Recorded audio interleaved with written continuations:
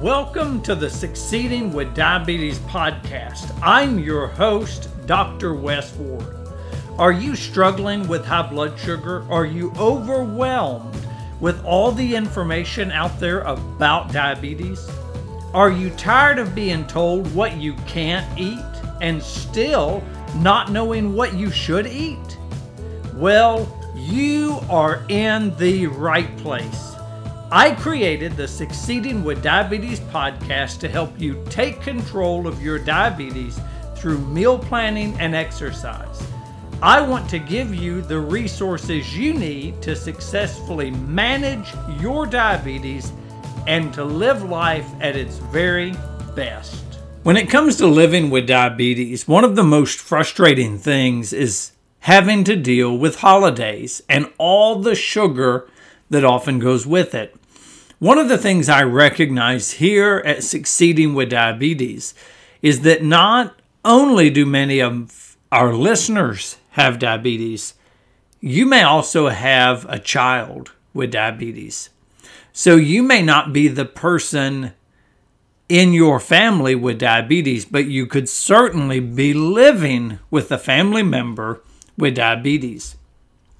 So as we approach Halloween this month, I thought it was important to spend some time discussing how it can affect kids with diabetes and how to take steps so that they can still enjoy the holiday fun.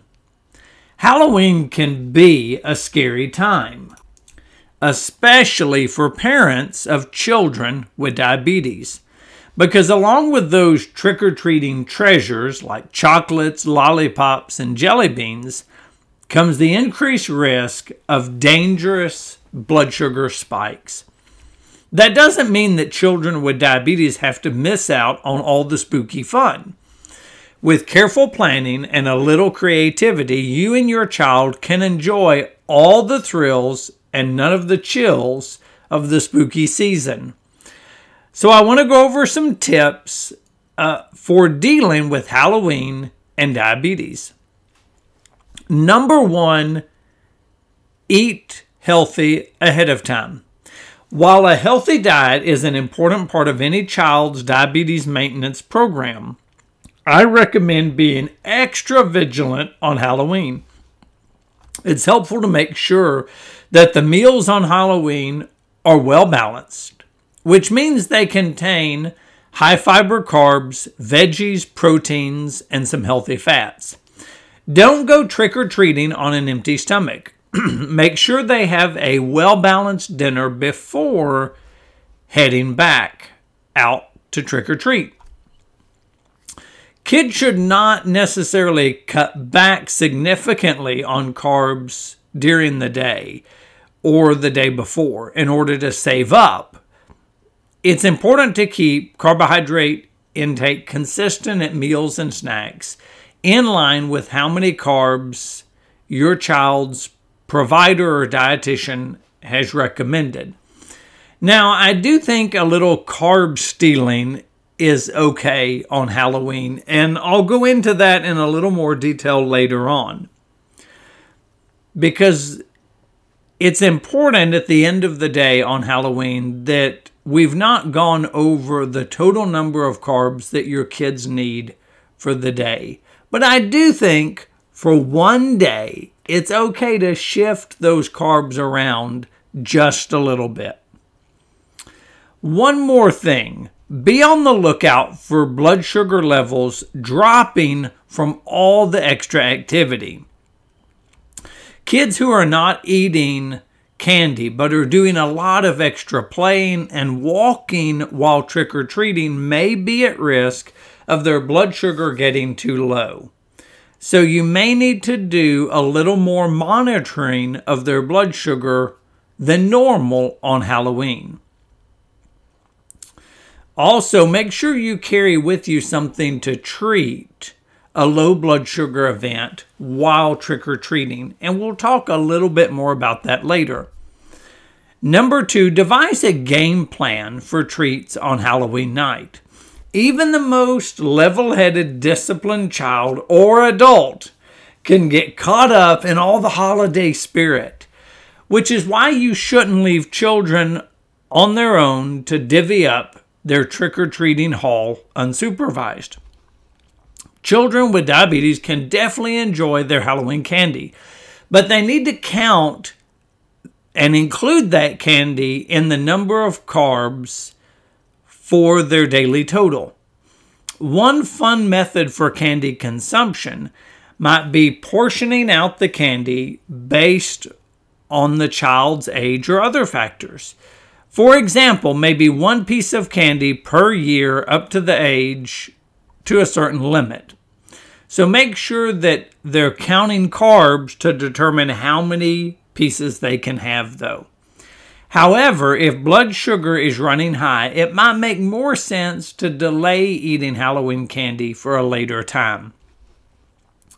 However you decide to dole out the prized Halloween candy, make sure that you do it with a positive attitude. You don't want your kid to be hiding sweets or eating them in secret. So make sure that you adopt a fairly neutral position, not making the candy seem bad and not making the child feel bad that they have diabetes and can't enjoy the candy like other kids. Again, find ways to make it work so that they can still enjoy Halloween and still enjoy a few sweet treats.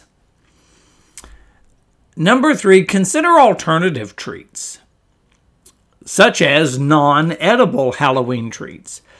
Despite what the Candy Corporation would have you believe, there is plenty of fun to be had on Halloween with little to no sugar involved.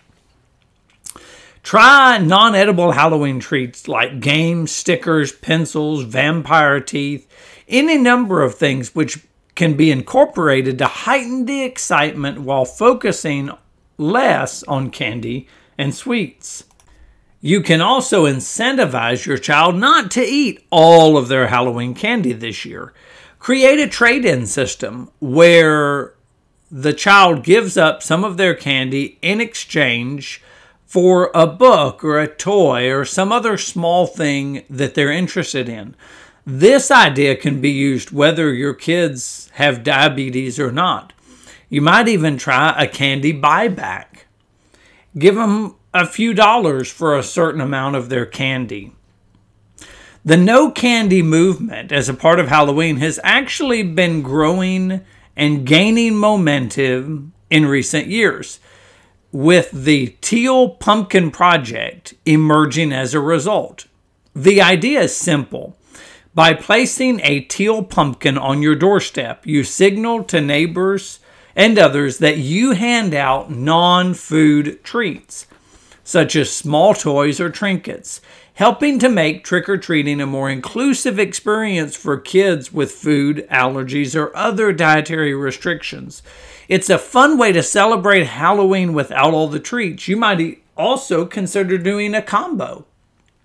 Give out regular candy, but also have a teal pumpkin available full of non-food treats. So when you do have kids that might come to your door who can't have all the candy, you'll have an alternative for them.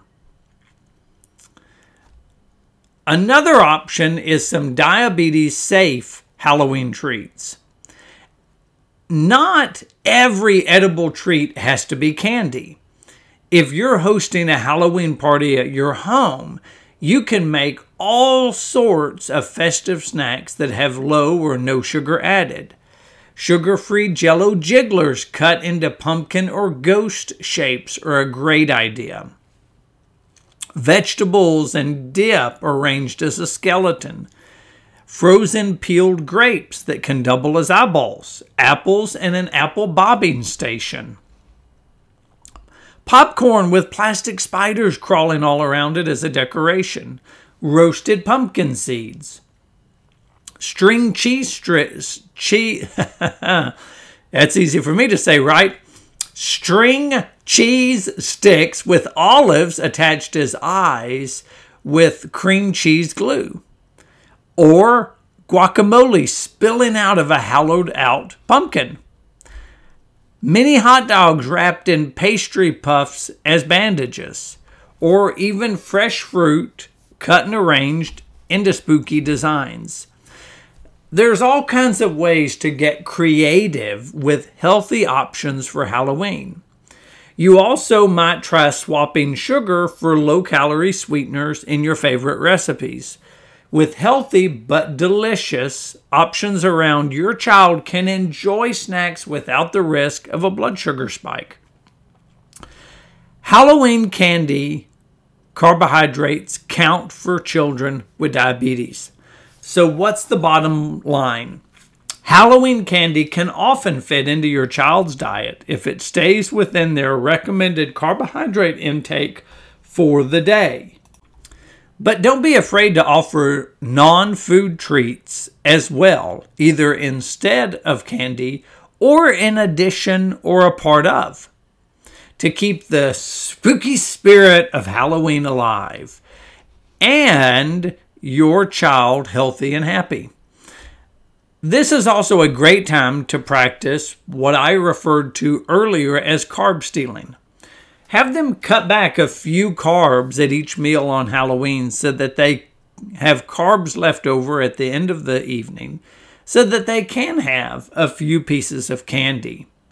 Now, I'm not talking about much. Maybe we steal 5 or 10 grams of carb from breakfast, lunch, and dinner. And then we have between 15 and 30 grams of carb left over for a few treats that evening. Now, I'm not suggesting they avoid a snack or dramatically cut back at a meal, but stealing a few carbs here and there can help leave some room left over for candy.